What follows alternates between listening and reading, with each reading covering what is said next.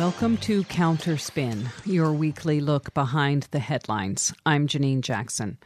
This week on Counterspin, corporate news media would like you to be alarmed about an extraordinary breach of privacy.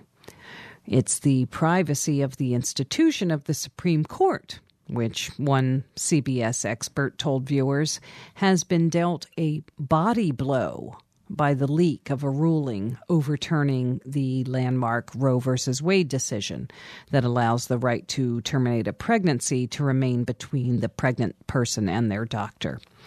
Corporate news media are in high dudgeon about protecting people from invasions of their right to privacy.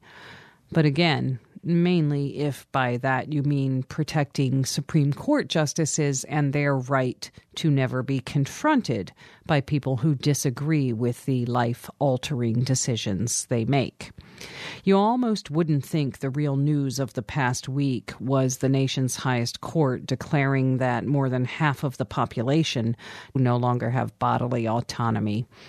That's to say, now have less control over their own body that a corpse has, since people can refuse organ donation after their death, even if that would save another person's life.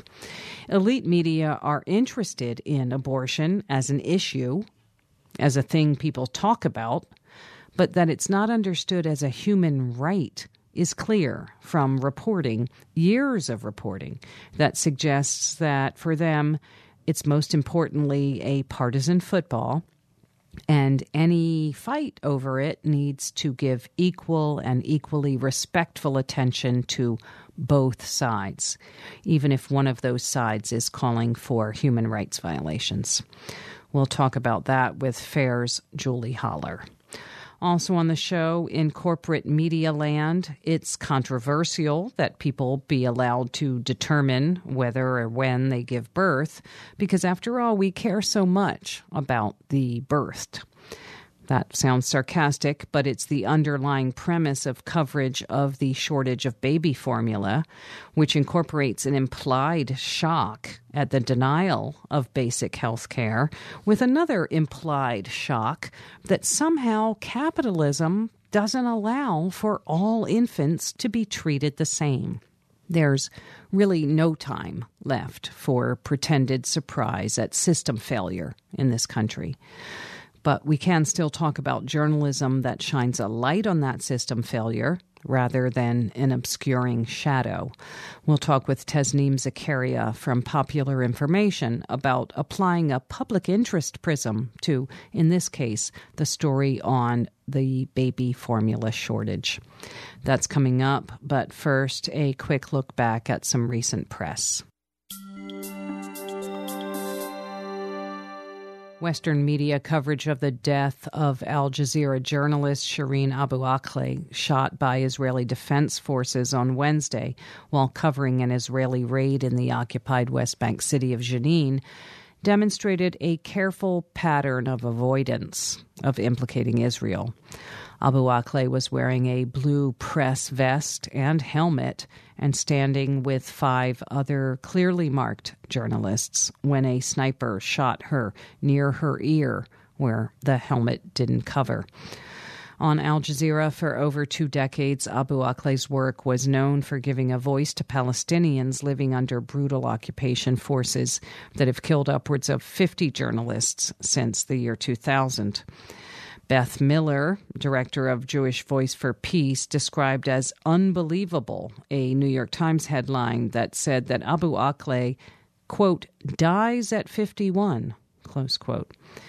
No one reading that headline would imagine that her death was not the result of natural causes, but a targeted assassination.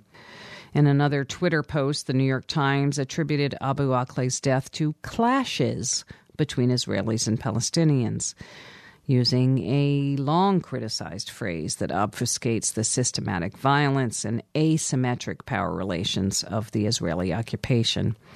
The Associated Press's headline read, Al Jazeera reporter killed during Israeli raid in West Bank. And the BBC, NPR, CNN, NBC, and the Wall Street Journal all parroted that language, stating that Abu Akleh died during in Israeli raid or military occupation, without mentioning that she was killed by Israeli forces. Hind Hassan of Vice News took to Twitter to respond to the coverage. She said, quote, "If a journalist is shot and killed in front of multiple journalists who all say that there were no armed Palestinians present, just Israeli forces who fired at them, then that is enough. Enough for journalists and headline writers, not to mention clashes. Rest in power, Shireen Abu Akleh." Close quote. You are listening to Counterspin, brought to you each week by the Media Watch Group FAIR.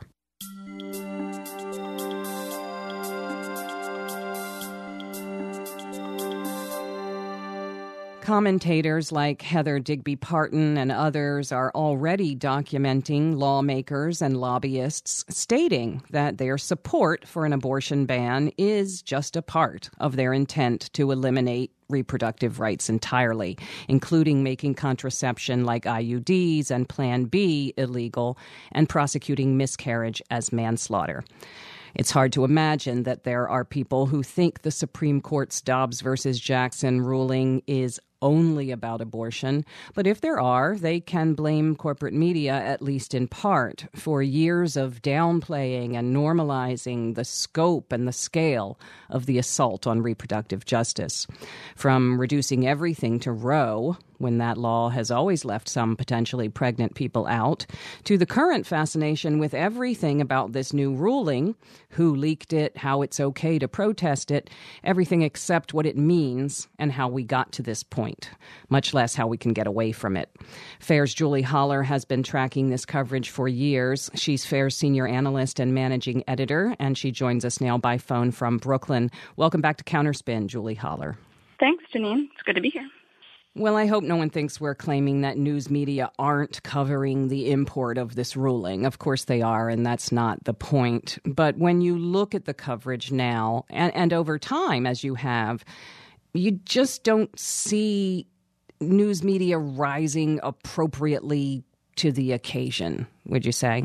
I think you have to ask, what's the priority here for the corporate media in their coverage? And if you look, the day that this leak happens, it's obviously front page news. It's at the top of the nightly newscasts.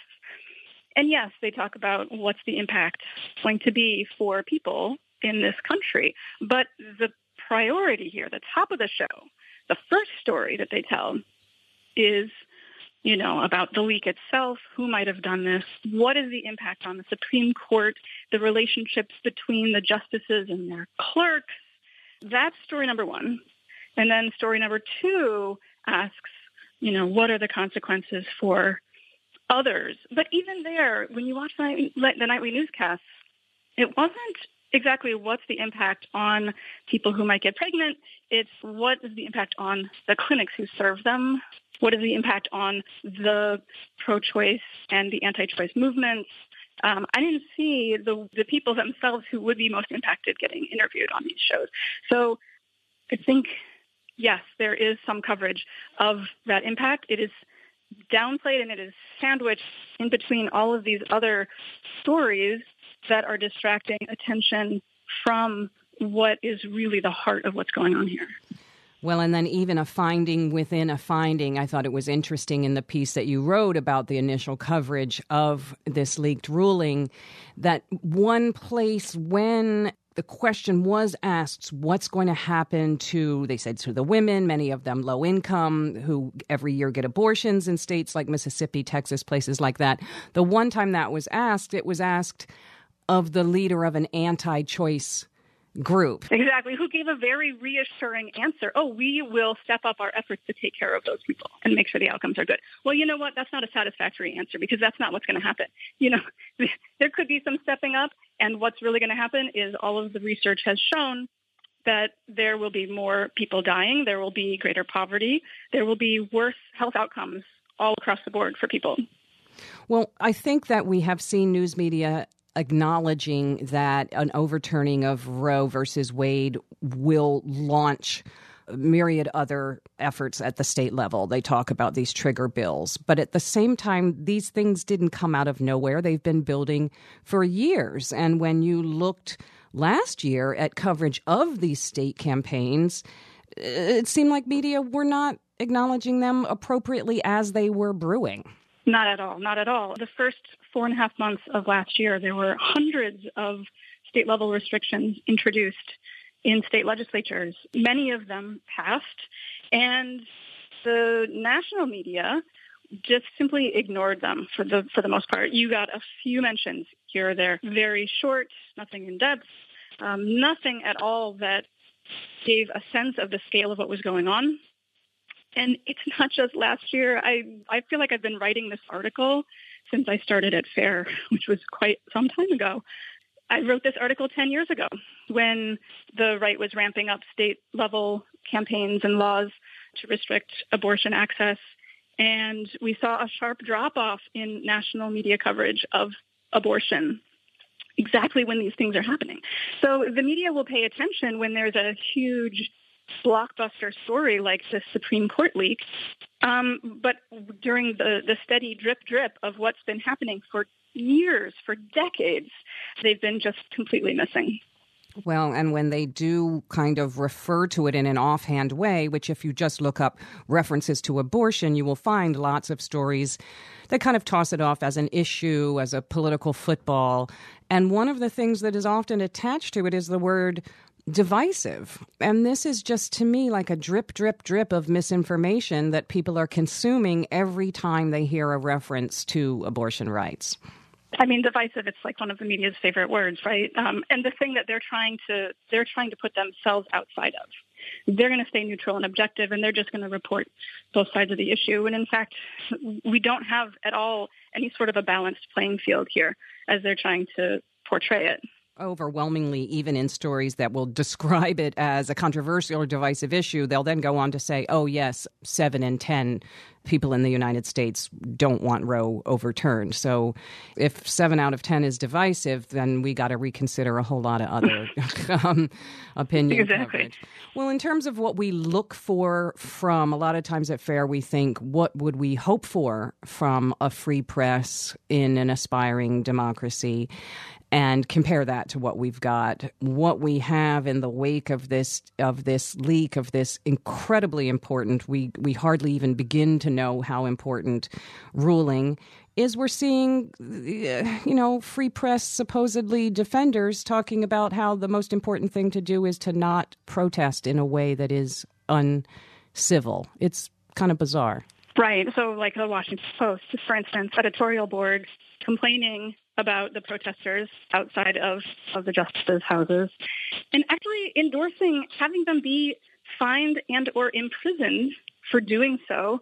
They use the word totalitarianism in this editorial, which, frankly, I searched their website. I could not find another editorial in which they use the word totalitarian or totalitarianism referencing any sort of domestic context, only with respect to protesters in front of Supreme Court justices' houses, protesting against the fact that the government is trying to take away their rights to their own bodies. The Washington Post editorial board clearly has some priority issues, I would say.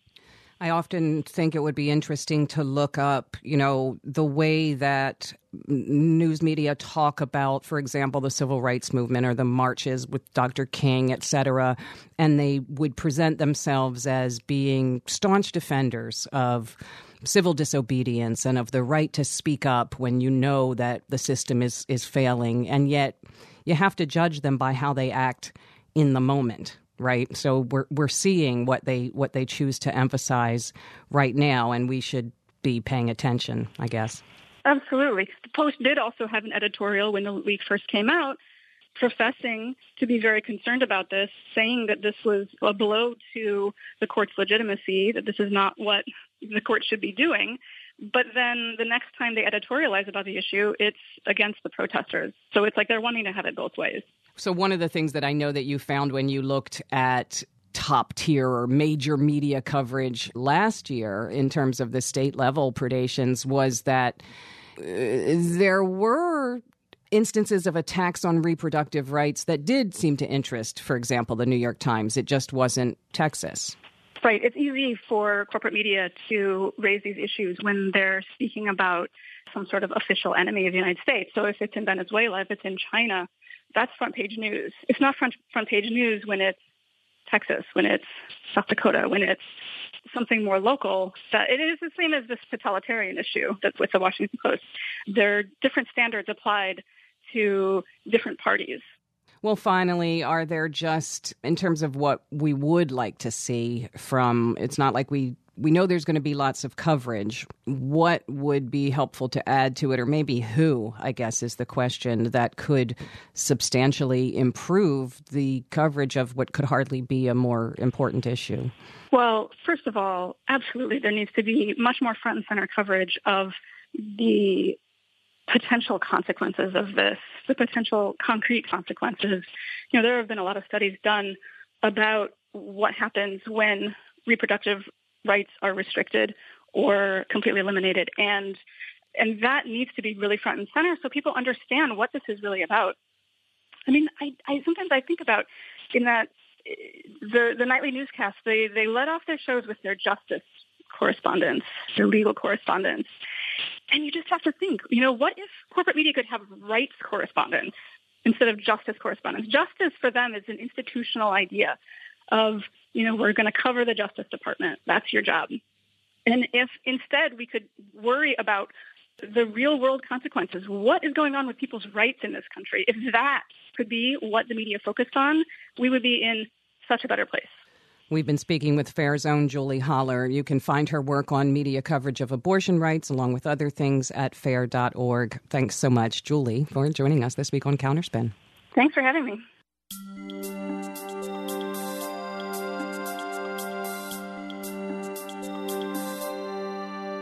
According to research cited by our next guest, the national out-of-stock rate for baby formula reached 43% last week.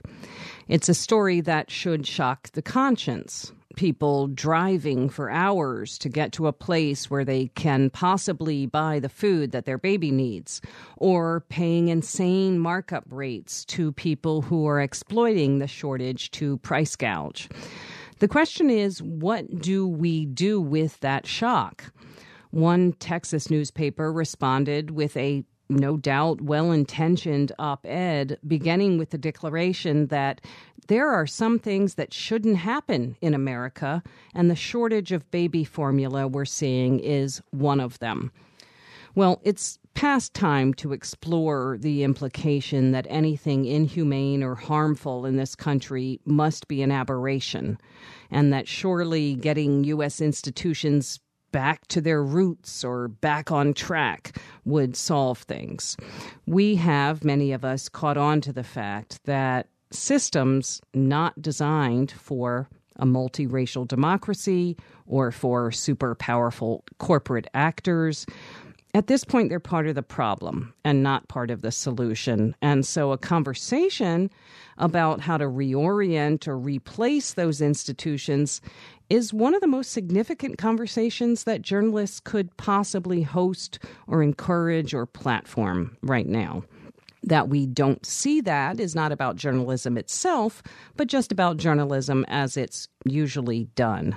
On, in particular, the baby formula story, we're joined now with a different way of doing reporting on it by Tasneem Zakaria, researcher with Popular Information. She joins us now by phone. Welcome to Counterspin, Tasneem Zakaria. Hi, Janine. Thanks for having me. Well, so you're a reporter presented with a reality, an important reality, but, you can take it as supply chain shortage, or you can take it as people are unable to feed their children. It seems to matter the prism that you bring to a story, the way you report it. So I just wonder, where do you even start as a reporter in terms of what you think people need to know when they're confronted with a problem which a lot of folks just kind of woke up to and read in the paper? Oh, my goodness, there's a shortage of baby formula. Where do you start? Yeah, that's a great question. Unfortunately, when you're confronted with a crisis like a baby formula shortage, it's something that's going to be right, often by design. And so first, there are immediate things that you can point to as reasons that explain why supplies are low. So for instance, as you mentioned, just supply chain disruptions. We've seen this across many industries. But then, you also have a contamination problem at Abbott, which is one of the largest baby formula manufacturers.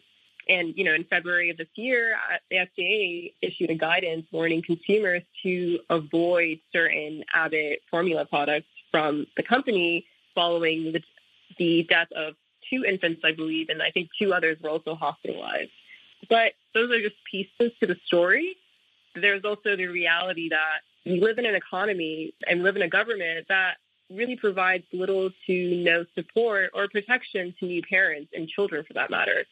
So I think when you're also kind of looking into these stories, it's important to kind of look and ask the question of who is really being impacted by this the most.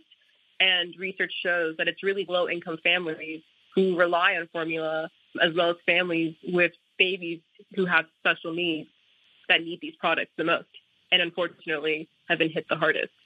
Well, it's interesting because you'll see outlets, like the Washington Post saying, U.S. baby formula leaves parents scrambling. Low-income and rural parents most at risk, experts and organizations say. There's no part of that that's a lie, it's all true, but it just, to me, it speaks to I don't know, it just speaks to a number of failings. First of all, yeah, a lack of formula is going to leave parents scrambling. And yes, the people who are low income and rural and outside of things and marginalized are going to be hit worst. There's a thing I call narrating the nightmare, which is just, why do you present it as news that the people who are most marginalized are going to be the most hurt? I just have a question about a style of journalism that presents that as new. News is meant to be something new, right? And this is not new. Definitely. I mean, the other thing you have to consider is that a lot of the audiences from these mainstream outlets, right, are not necessarily the folks who are being hit the hardest by the shortage, right? Maybe they're going to a grocery store and they're noticing that hey, there's a little less formula than there normally is.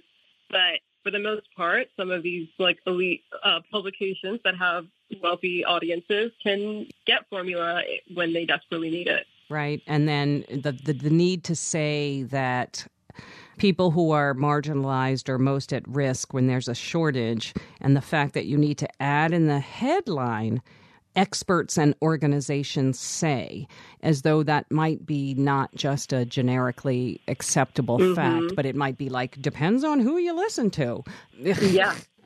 Yeah. I mean, the other thing, too, that I find interesting is that I was curious to kind of learn more about how the lack of paid family leave in this country has also kind of contributed to this crisis. And unfortunately, it was only really a handful of pieces, really just kind of blog posts, just things on the fringe that really touched on the fact that, hey, a lot of moms in this country are unable to breastfeed. While, we may guarantee working moms breaks to pump milk, this requires adequate space. This requires expensive equipment.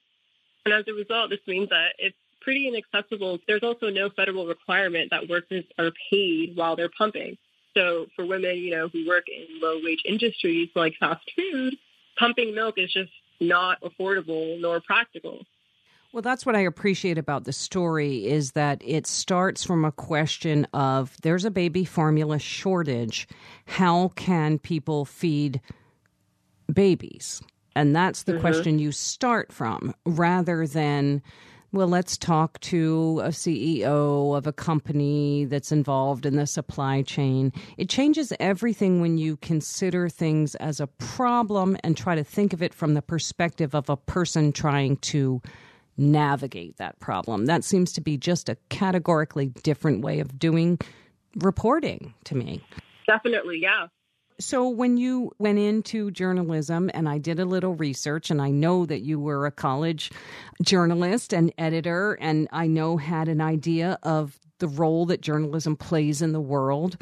How did that transition when you became then a working journalist, if I can ask? And do you think when you're talking to other college journalism students and they're trying to find a place in the world, what do you say in terms of yeah, you should still do this. It still can make a difference.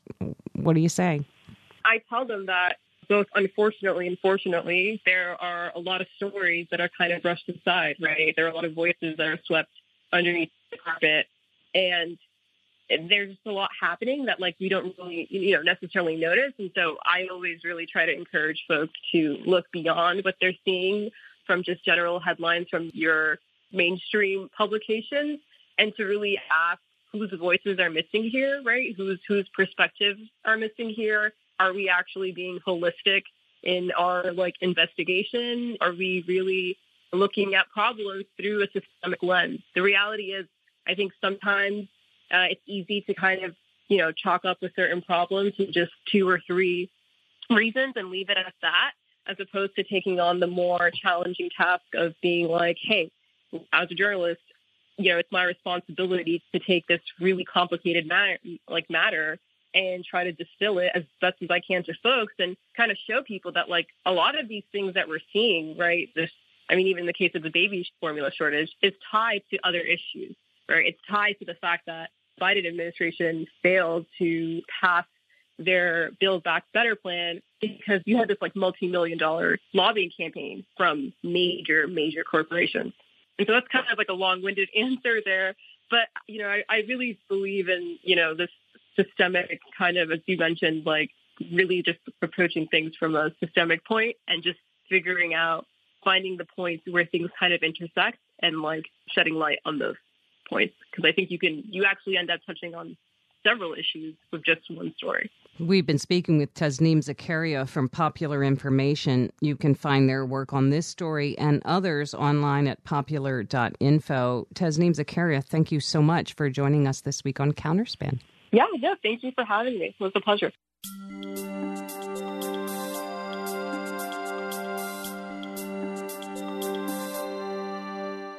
And that's it for Counterspin for this week. Counterspin is produced by FAIR, the National Media Watch Group based in New York.